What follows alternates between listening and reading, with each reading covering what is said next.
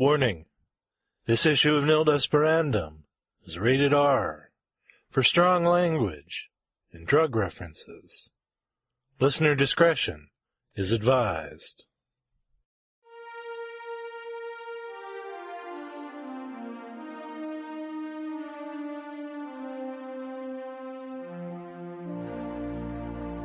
Nil Desperandum 31, The Drug Study, by James Austin Farrell.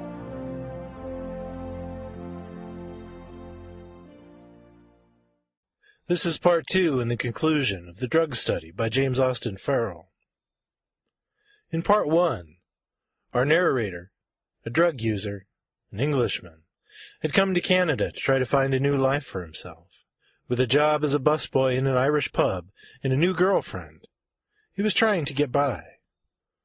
Until an old friend of his passed away, and he returned to England for the funeral. Coming back to Canada, he found that his questionable job at the Irish pub had been given to someone else. Left destitute, trying to find a way to earn some money, he enters a drug study. And this is where we pick up, as the drug study continues. Special thanks once again to Mr. Ed Smithson for his wonderful narration. Not long before my arrival in Canada, there had been a referendum on whether Quebec should become an independent state. The vote went 51% to 49% in favour of staying with Canada. This was just a short time before I sat in the drug study waiting room, with who I would later discover were the partisan French Canadians. I could understand, when looking around me, why 49% of French Canadians might want to debracket themselves from the rest of the country. They simply didn't look like the rest of Canada. There were nurses that spoke in English for the few English-speaking participants, and it was when we were separated that I noticed gladness on the expressions of the French side once we were removed from the hall. If there was any resentment against English-speaking Quebec then, it was alien to me.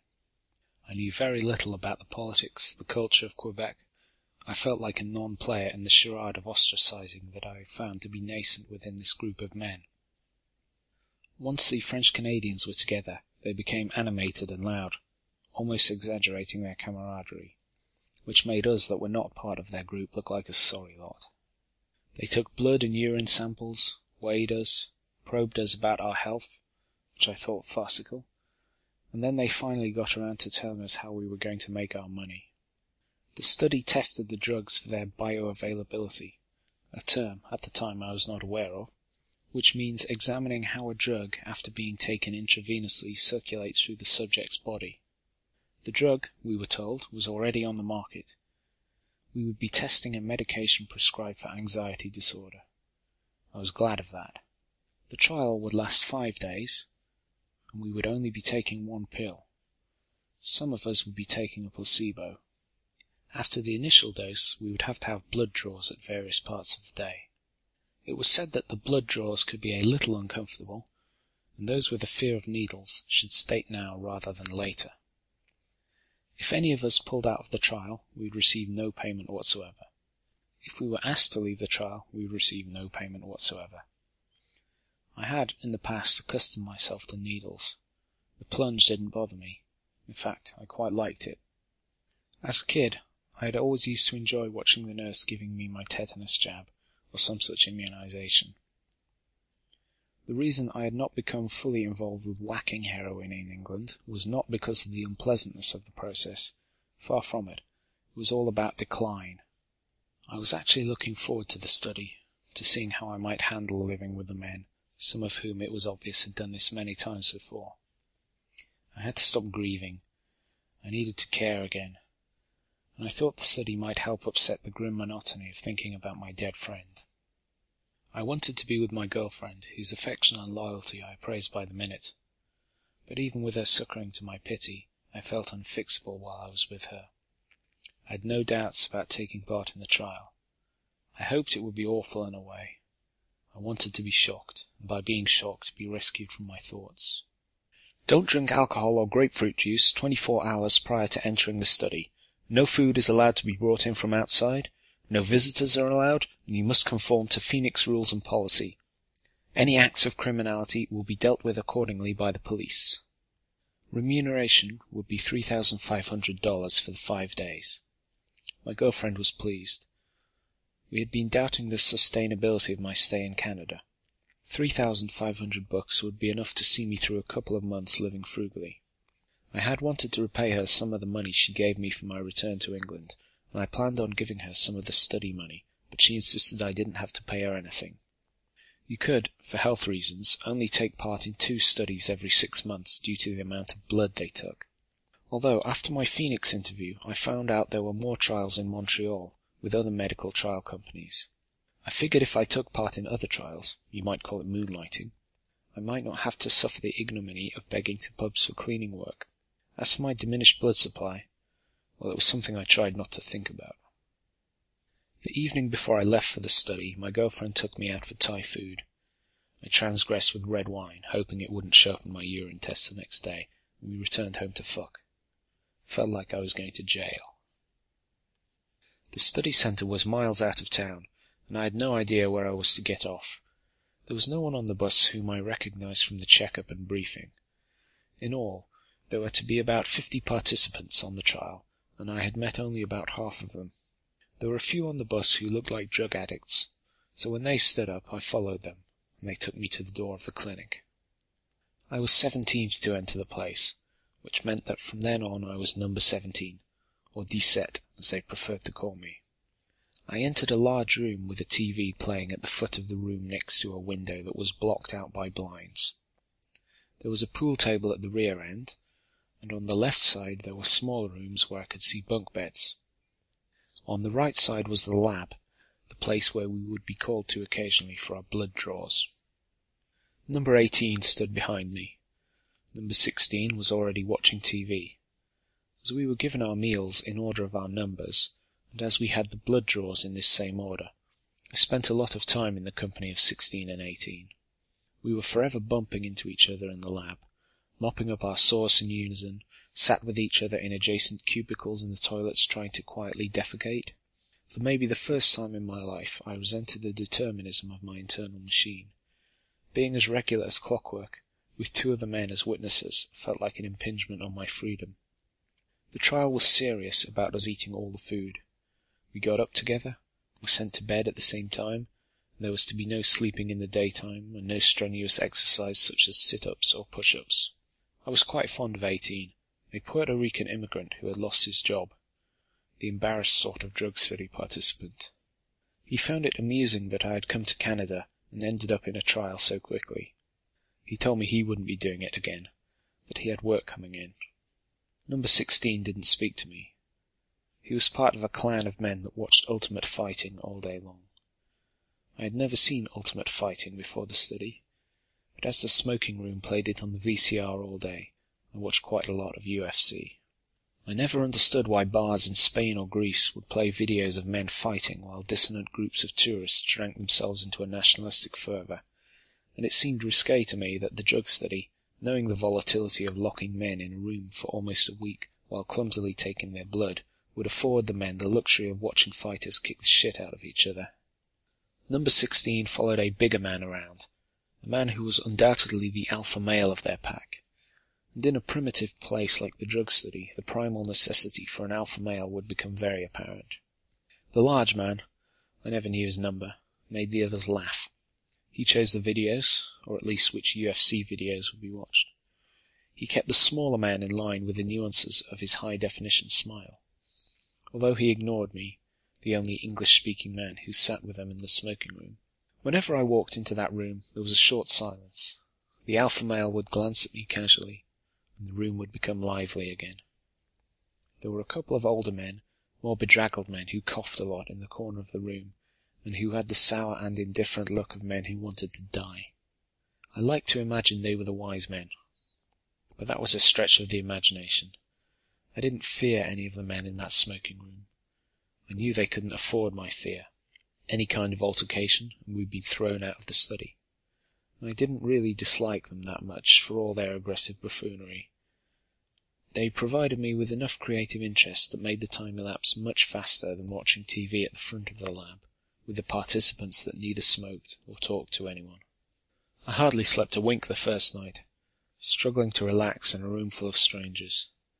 I've always detested snoring. It seems like such a cry for attention. Earplugs were supplied, but I had not taken any, funded by an optimism I would later regret. About 7 o'clock the next morning, we were told to get out of bed. One of the student doctors came round and shook my leg, telling me in a formal manner that I must comply to Phoenix policy, and that meant getting out of bed at the right time. Not only had I been turned into a mere number, but I had also been relegated to a child. I guessed at that moment that my creative interest would not flourish as much that day. I plodded around the main room, bored and tired. Number 16 had slept well. I could account for that.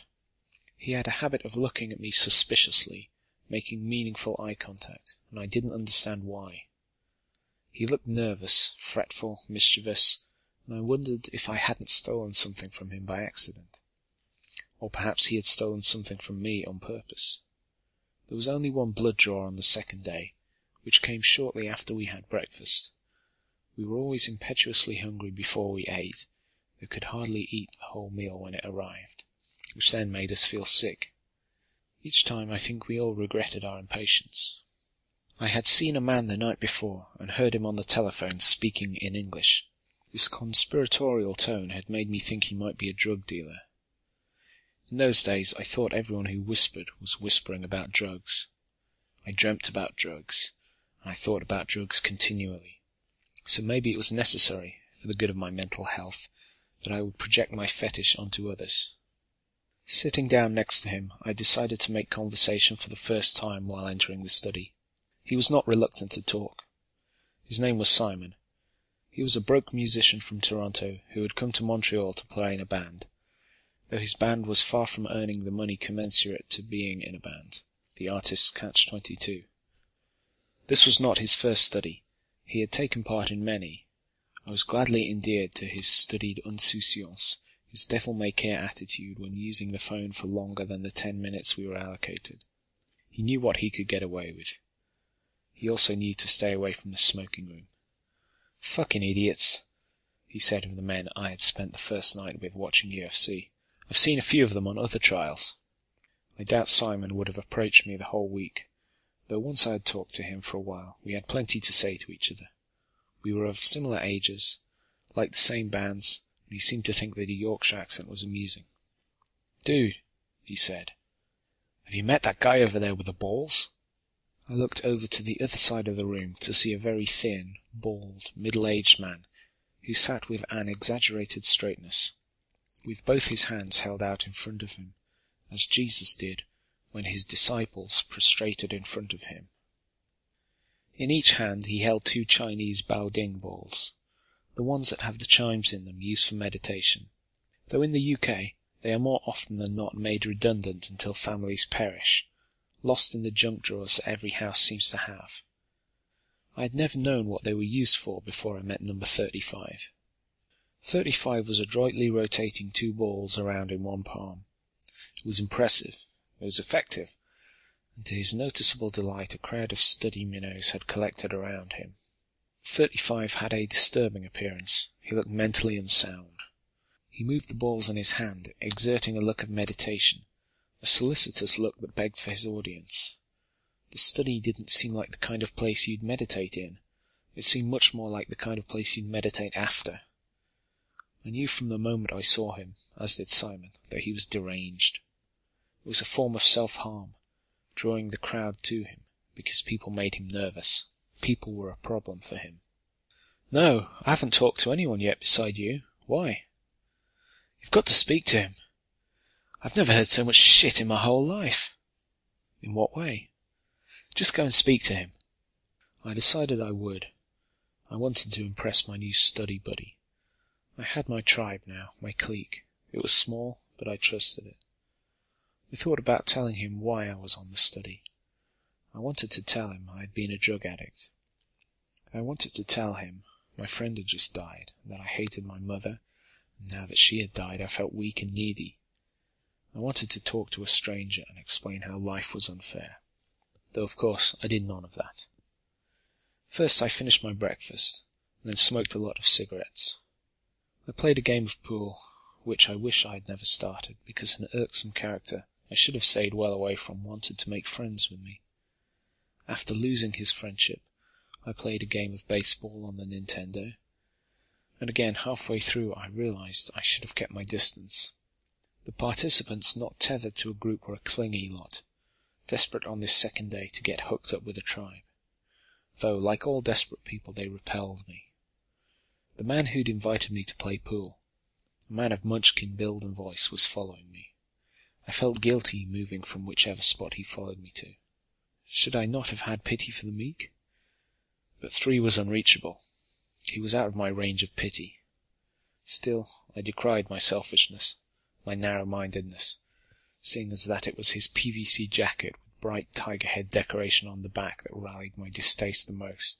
That and the fact he kept a stubbed smoke behind his ear. He looked like a 30-year-old trapped in a kid's body. He waffled on about hockey, babes, beer, as if trying to convince me he had grown up. I did everything I could not to look conspicuous when I dodged his wanton stare and rushed to opposite sides of the room, pretending to take interest in door hinges and carpet composition. Simon was on the phone a lot, further establishing my assumption that he was heavily into drugs, possibly even a trafficker, given the amount of whispering he did. I had nowhere to retreat to. The pool table and Nintendo were almost always being used by younger French Canadians. Guys in the study not there for rent or food, but for clothes and booze. Guys who didn't bother casting a vote in the referendum. Lying down on the bed was verboten, and I didn't feel like I had it in me to sit around 35 whilst he meditated, and anyway, 3 was there most of the time, his caterpillar eyes following the balls around with an exaggerated infantile incredulity.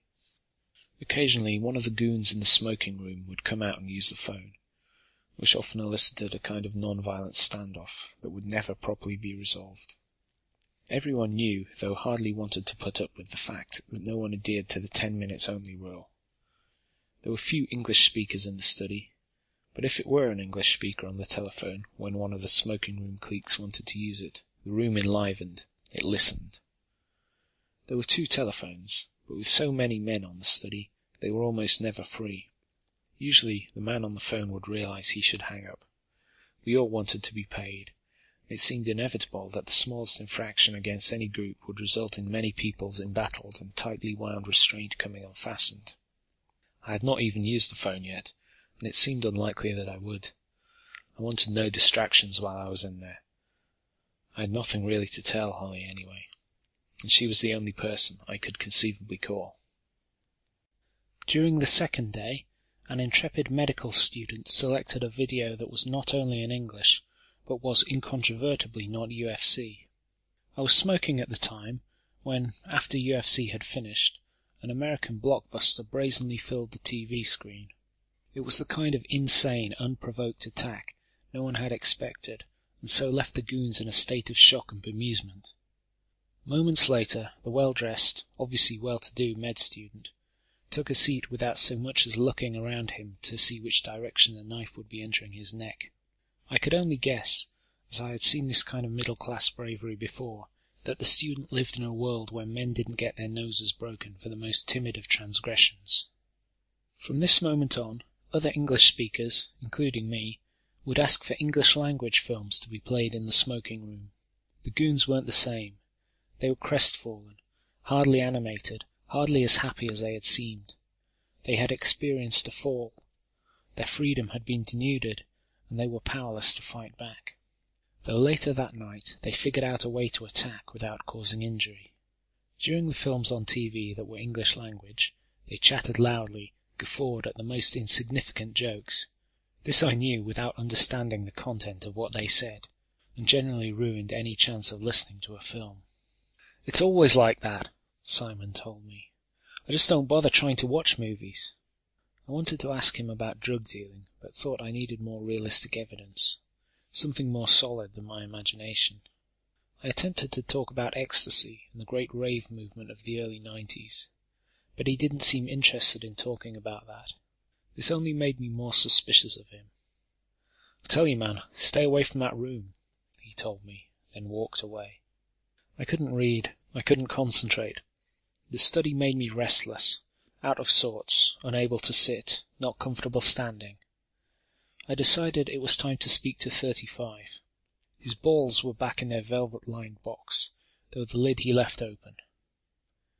I attempted to look disinterested when I sat down near to him, though I think he was ready for me. He knew I would arrive sooner or later. "Can I see them?" He pushed the box over the table towards me, but said nothing. "I've seen some of these before, but I never knew what they were used for." My accent seemed to pique his interest.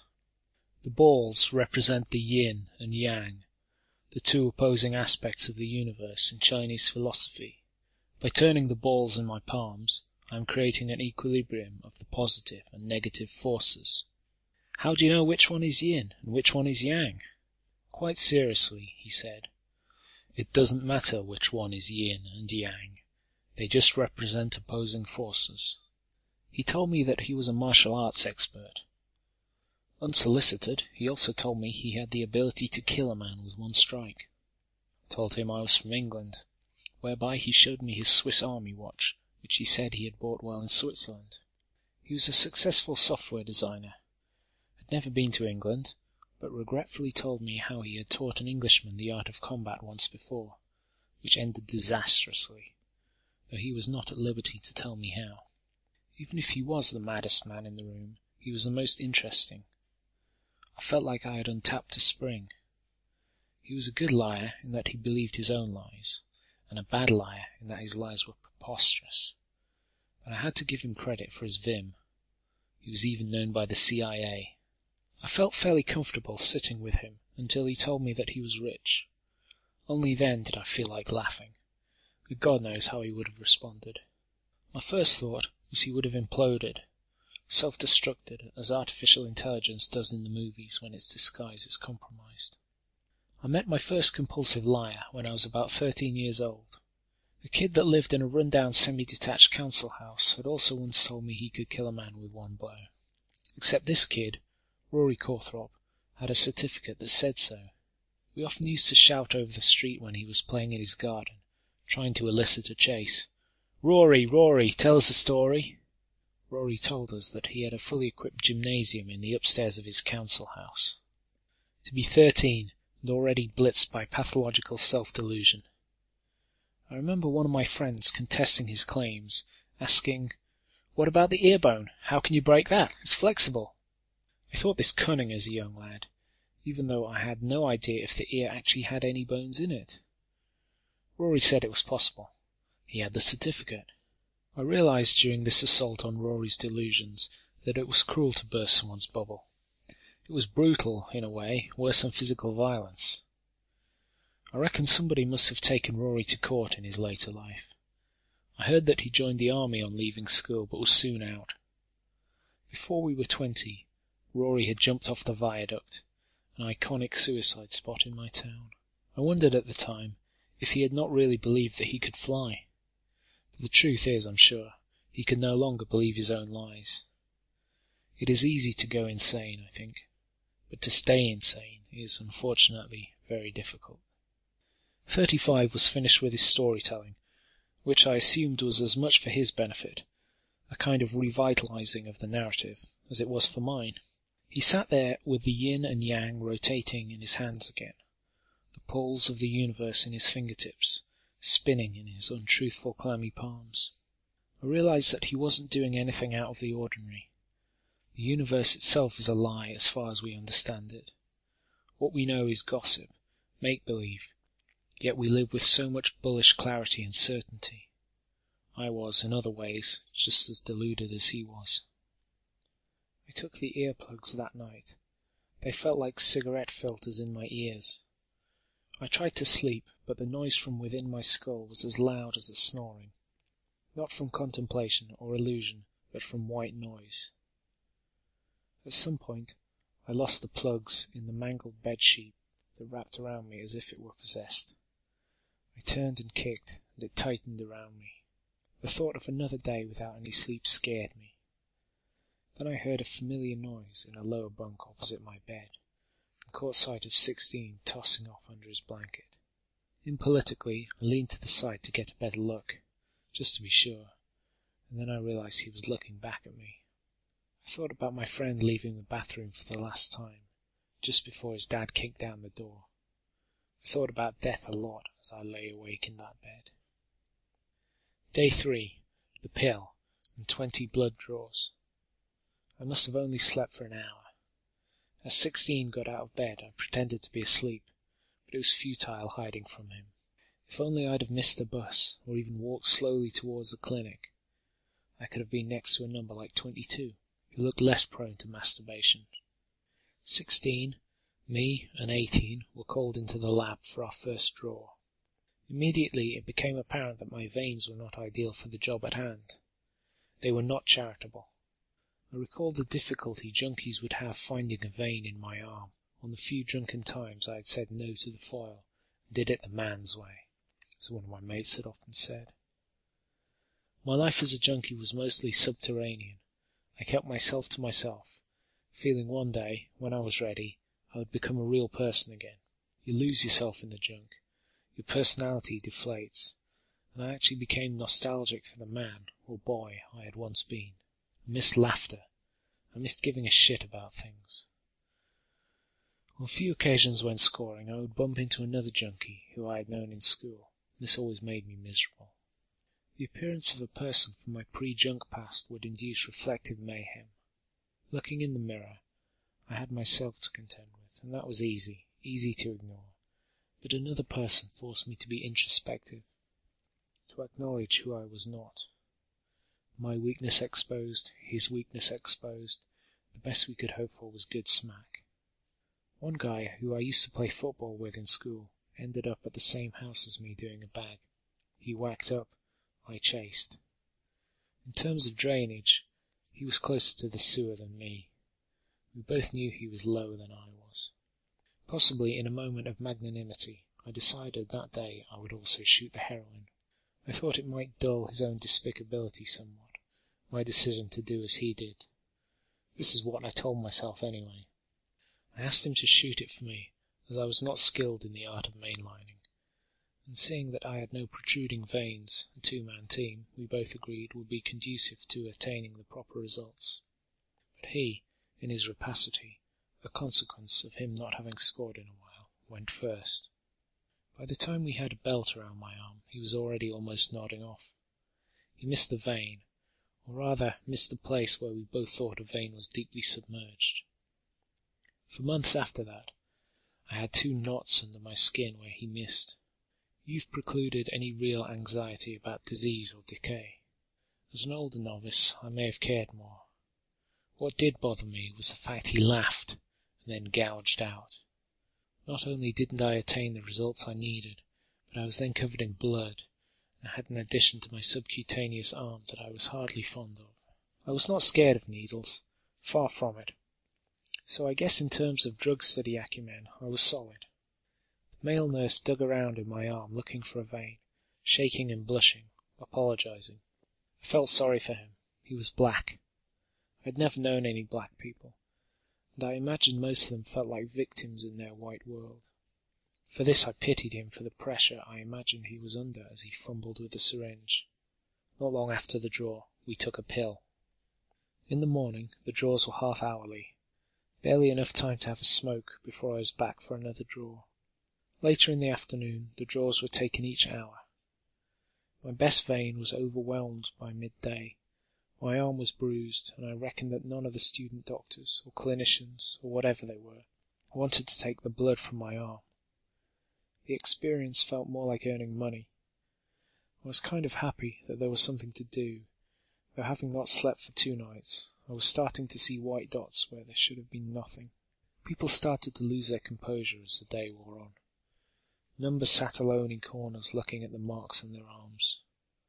Simon was always on the phone, and it annoyed me, as I thought we could have struck up a friendship. I didn't speak to him the whole day. I felt no effects from the drug, and concluded that I was most likely the victim of a placebo. I felt nothing at all, but at one point when I went into the smoking room for a fag, the men who always sat in there were definitely affected by something. One of them tried to talk to me in French, but my French isn't great, plus Quebecois sounds different from its progenitor. "I'm not from around here. was about all I managed to get across. One of the men pointed out of the window that looked into the main room, at number 3, the guy with the insect eyes, whom I felt had tried to harass me into a friendship. A few of the men crowded at the window around my seat. One of them even put his hand on my shoulder. They said something I didn't understand, and pointed again at 3, who fortunately had his back turned while he played Nintendo. The men soon gave up trying to get across whatever it was they wanted to tell me. I thought I might be the brunt of a homosexual joke, though my intuition told me it was something else. The medication we had taken was apparently for anxiety relief, and it seemed that the smoking room men were definitely higher than usual. "Tabernacle!" they would often shout, which I naturally translated as fuck, seeing that it was used with the same kind of delivery as the word fuck is often used. I would later find out its meaning, and I was right. It was a curse word used in a similar way to the word fuck. Derived from tabernacle, it's sacrilegious and carries quite a bit of weight in French Canada. The men had perked up. They laughed, made eye contact with me, and rolled out sentences punctuated with tabernacle. I was kind of downcast that I felt nothing from my pill. At the end of the day, as we were giving the last of our blood, a man fainted during a draw. A few of us peered into the lab where he was sat on a reclining chair with a towel over his face. Some of his friends, smoking room clique, quite aggressively ushered us away from the window. Spirits were down suddenly. The mood had shifted. A pall of anxiety swept through the room, and it affected us all. The spell was broken. By the time we went to bed, I offered 16 a smile, but he didn't even contemplate returning my gesture. It had been a hard day, but not hard enough for him to forgive me for catching him with his hand on his cock. As I lay awake in bed, rigorously keeping my head to the side where the wall was, I entertained a theory wherein I might hate myself. You've taken drugs all your life. You've tried to nullify whatever life existed outside of drugs. You smoked at 6, drank at 10, inhaled at 12, and all you've done since those primitive wrecks is struggle to find a way not to be yourself. You are feckless. You are a coward. You can't remember a time when you weren't actively seeking drugs, or on them, or coming down from them. You regale people with your drug-taking stories, and at times even feel proud of what you are. But the reality is bleaker than the concept. You hate yourself. Like your mother, you are not ever complete without drugs, in her case alcohol. Your insecurities are limitless. Your weakness is bottomless. You may have cast aside the aspersions from others that you are nothing but a weak and infected addict. You have laughed off fears of becoming as crippled by drugs as your mum was, but you are a cripple. You have been crippled since you could ride a fucking bike.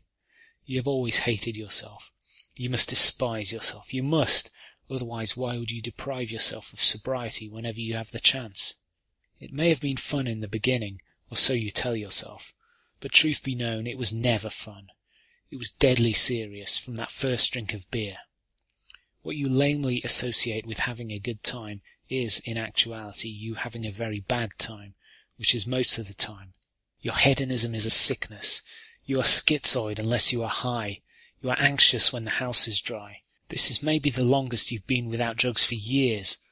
And you're on a drug study. For God's sake, you pitied yourself because you weren't high today. Your best friend is dead. Your girlfriend, whom you have already contaminated, is waiting at home for you, thinking about you, not drugs, not getting high, not seeking asylum in your opiate world, your no-laugh skepticism. When will this stop? Look at yourself. Look at your arms. You're pathetic. You're mundane. You're too young to die, but God knows you don't deserve to be alive. My self-castigation, a morose soliloquy spurred on not only by sleep deprivation, but by something far more substantial, the truth, made every minute of being awake swell and hurt, as if I were lying there with an injury that could not be treated. My self-hatred kept me exhausted enough to keep me deliriously awake, until sometime in the early hours the light mocked me from the other side of the curtain and sent me to sleep in shame, only what seemed like minutes before I was awakened again. They had actually allowed us extra sleep. Usually we would have been woken up in the dark. We weren't told the reason for our lay-in, but I think we all knew. The end of day 3 had not ended well. I found out that the guy who had fainted, who was a good friend of the alpha male, had been sent home. It was a lurid ignominy, not only to him but to his pals. In fact, it was worse for them, as they had to remain in the study aware that one of their boys had fallen when inferior men with small builds, such as myself, were unfairly still standing. As I ate my 2 slices of toast, 1 parcel of butter, 2 eggs, 1 sausage, 2 rashers of bacon, 8 small button mushrooms, salt, pepper, sauce, 1 sachet, tea, I was bitterly joyous that one of the smoking room, all of which had lost his bottle in its entirety, had collapsed, had to be carted off into the snow like a wounded, sad old bear. I hoped it was the man whose hand had touched my shoulder. Whilst I circled the room with my eyes in an attempt to see which man had been taken away, I noticed I was gritting my teeth. I was not normally so vindictive. I folded an empty sachet of sauce into a very tight ball. I thought to myself, you shouldn't be so vindictive. The first blood draw that day was the worst one. Having the needle scavenge for blood where bruises internal and external moaned at the thought of having to do it all over again. My arms had coloured during the night to pastel shades of green, yellow, purple, and brown, merging like countries on a map. The red dots from where the pin had broken the skin could have been capital cities. Simon spent most of the 4th day on the phone again, only intermittently sitting down at a table where I was sitting to talk about music and a gig he would be playing that I was invited to. "I've never done a study this long," he told me, looking down now. He asked me if I had any books, and I told him that I'd stupidly thought that I could spend the 5 days of the study just thinking. "Yeah, right," he said. "You need all the books you can just so you don't have to talk to anyone else." For a moment I wondered if I were included, but he smiled and added, after a short pause, "We've got to meet up after this. I'll show you around the ghetto," ironically emphasizing his choice of word for the student area in which he lived. With some courage, I asked, "So, do you know where I can score in Montreal?" "Score what?" "Gear." "Drugs?" "Yeah." A moment of awkwardness ensued. He looked at me quizzically, and I wasn't sure whether he would become indignant with me or give me a telephone number. No, I don't," he said. He then told me he was going to call his girlfriend again. I thought he was lying. It was a goldfish existence in the study after the big blood draw day.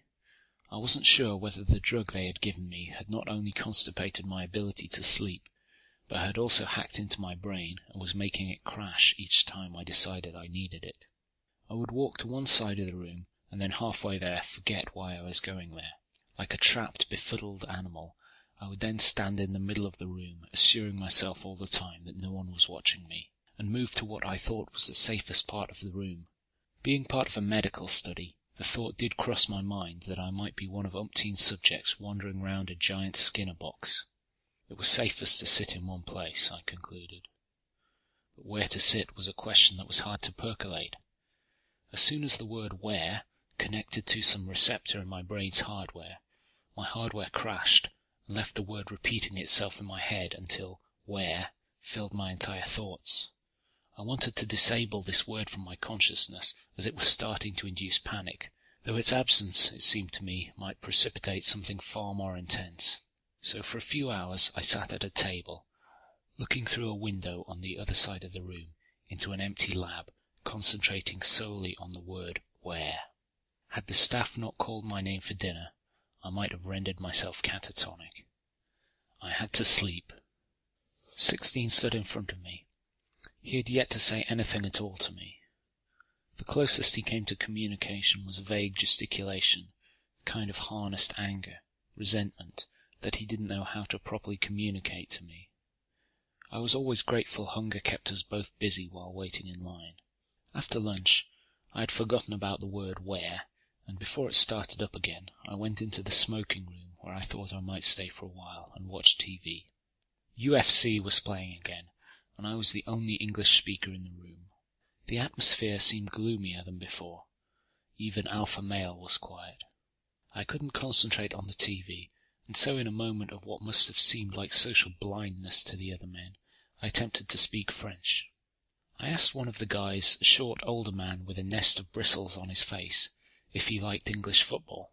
Sport, I assumed, would be a common ground. Vous aimez football d'Angleterre? I asked him, hoping I had constructed and enunciated this sentence well. He looked at me, at first nonplussed, and then as if able to read the minds of the other men, he smiled sardonically at me. On cue, all the other men laughed sardonically. Some of them, I think, tried to persuade the man to answer me. He said something I could not understand. Whatever he said, I sensed it was meant to belittle me. Knowing 16 was somewhere in that room, I was too ashamed to look around, augmented my embarrassment. I felt close to him in a pathetic way. What is wrong with these people? I thought, while contemplating my football question and trying to understand how it had caused the mockery. Fuck this, I said, not to anyone in particular, and stood up. Moments before the door closed behind me, I realized this parting phrase may have been rash. What if I was wrong, if I'd read them wrong? And as I sat back at a table, I wondered if that scene had even happened. Unfortunately, it had. Alpha male came striding towards me, shouting something in French, each military sentence seeming to end with that word, tabernacle. I'm sleep-deprived, I wanted to scream back.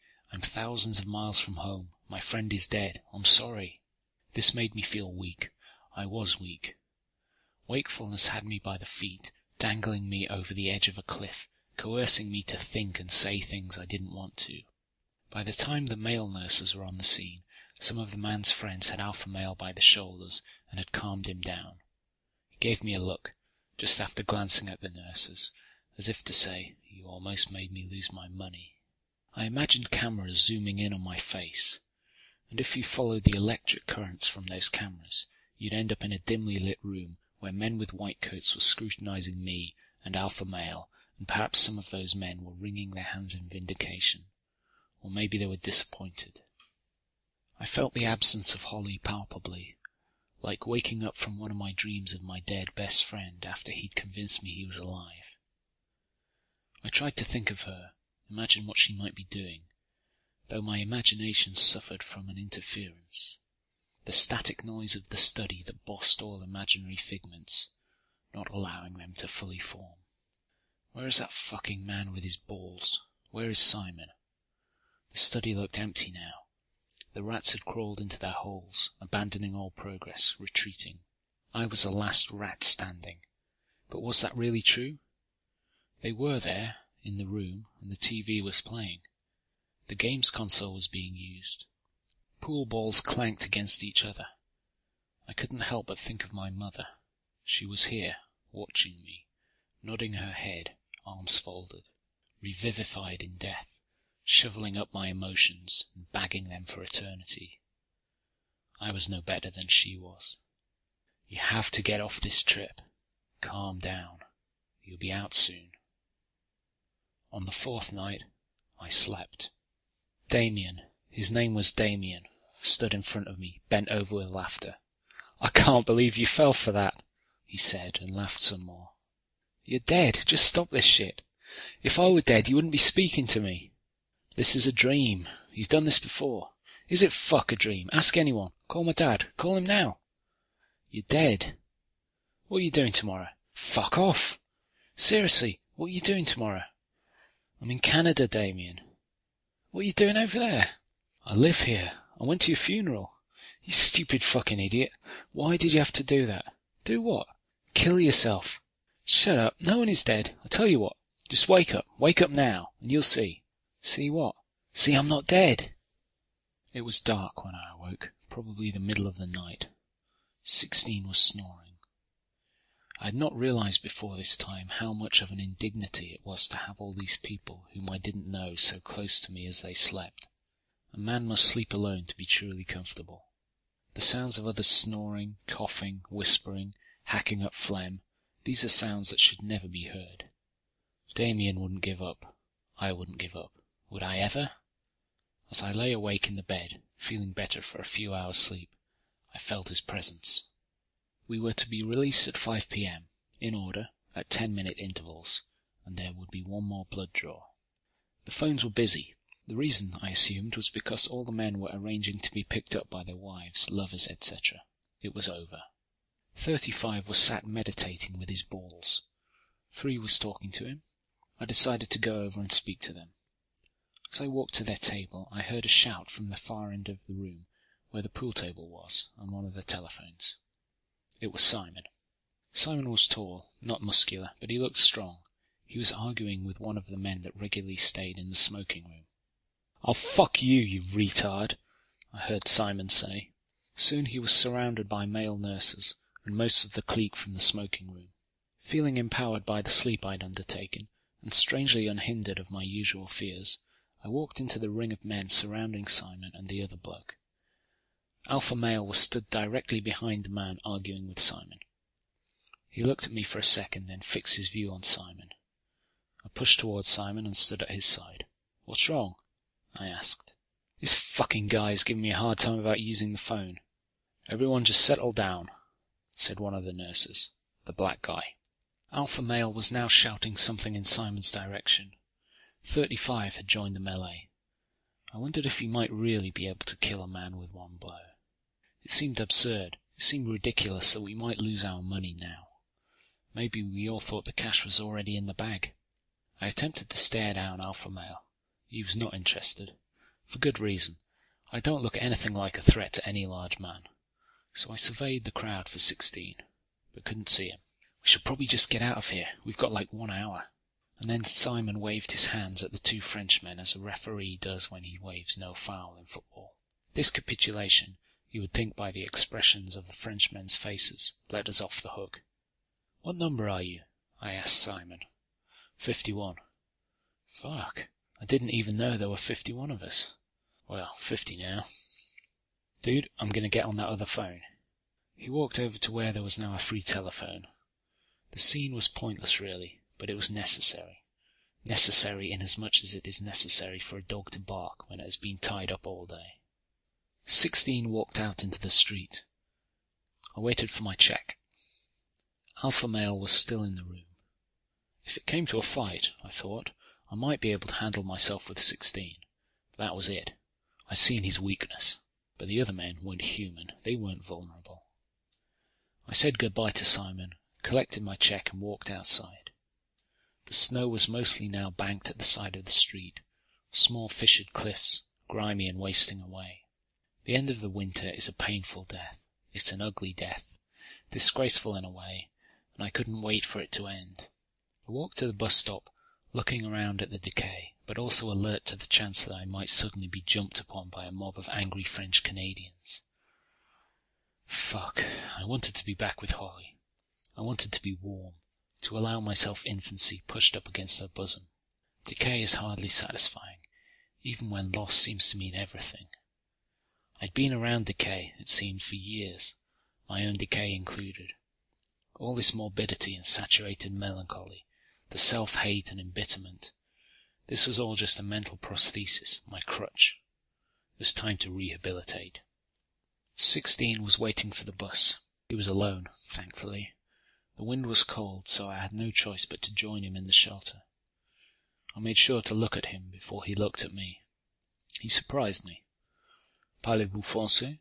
"Non," I said, forgetting how exactly you pronounce non. Was it non or non? "Where are you from?"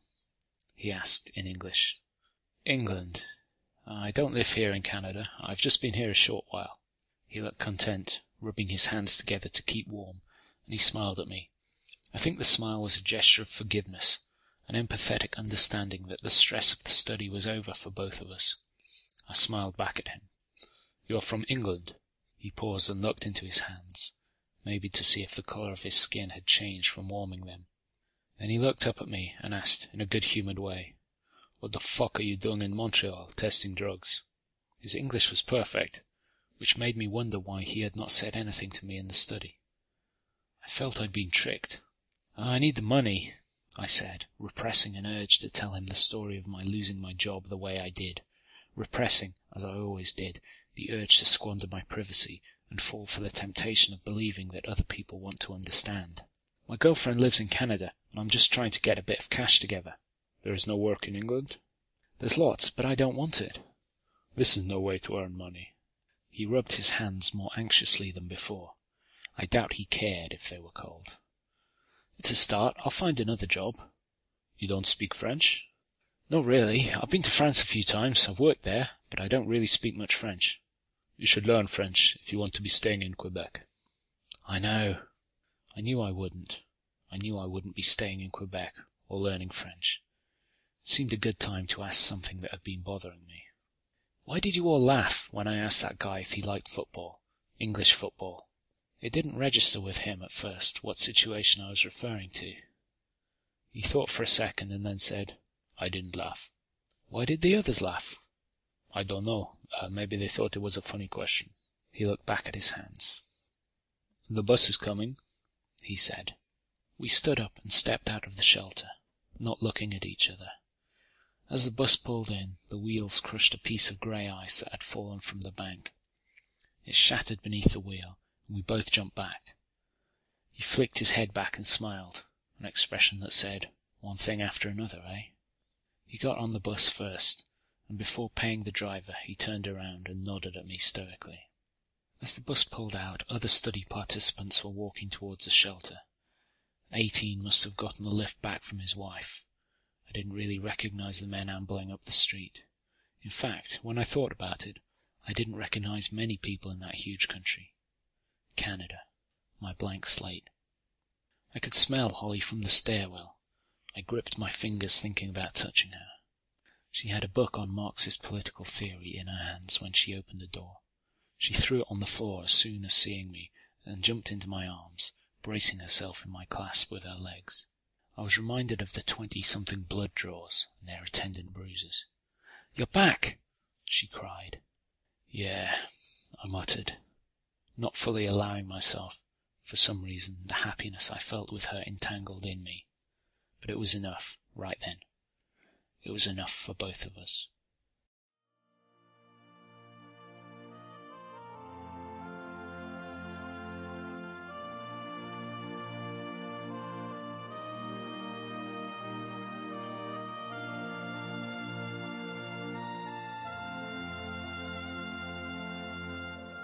Nil Desperandum is, of course, entirely listener-supported. We rely on your donations to pay our authors. Without your help, we cannot continue to do this. Nil Desperandum is released under a Creative Commons Attribution, Non-Commercial, No Derivative license. Editor and publisher is Jim Phillips. You can find us on the web at ndstories.com. Look for Nil Desperandum on Facebook. And listen every Wednesday afternoon, 12 p.m. Pacific, on the No Agenda stream at noagendastream.com. Until next time, thank you for listening.